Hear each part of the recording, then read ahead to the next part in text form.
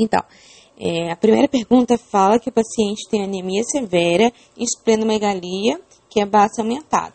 E fala de uma deficiência quantitativa nas espectrinas eritrocitárias, que é componente proteico do citoesqueleto das hemácias, e que geralmente estão ancoradas a glicoproteínas da membrana plasmática.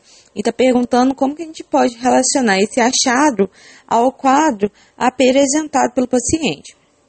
Então, é válido ressaltar que essa alteração,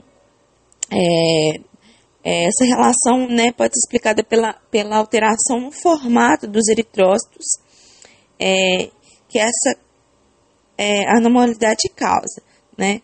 Vale ressaltar que os lipídios da membrana eritrocitária, juntamente com as proteínas do citoesqueleto, elas concedem, né, ao eritrócito uma fluidez. Essa fluidez faz com que ele consiga deformar quando houver alguma necessidade para ele passar por sinusoides capilares com diâmetros menores, né, e depois retomar a sua forma discoide.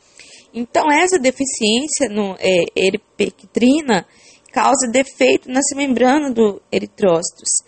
E isso torna as células esféricas. Então, elas não vão ser mais discoide, elas vão ser esféricas, vão ficar menos maleáveis e vulneráveis ao sequestro e à destruição esplênica.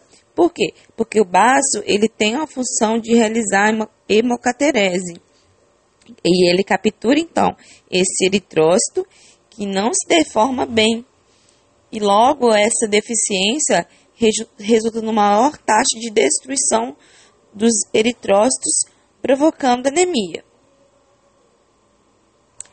Então, esses eritrócitos, eles são capturados, né, porque ficam retidos nos capilares esplênicos, porque ele não consegue passar, e os cordões Biron são obstruídos, aí diminui então o retorno venoso, causando inflamação, aumento da hemocaterese, já explicado.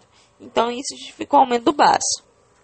E outra alteração que pode ocorrer, além desse formato do eritrócito, é que pode ter um aumento da produção de ácido láctico nessas regiões ocluídas, né, pela diminuição do fluxo sanguíneo e causar um decorrente metabolismo anaeróbico. Com isso, diminui o pH na região. Então, isso acaba inibindo a glicólise, reduz a produção de ATP, e sem ATP, as bombas de membrana não são capazes de regular o conteúdo do eritrócito, podendo ocorrer hemólise, né, e, consequentemente, anemia.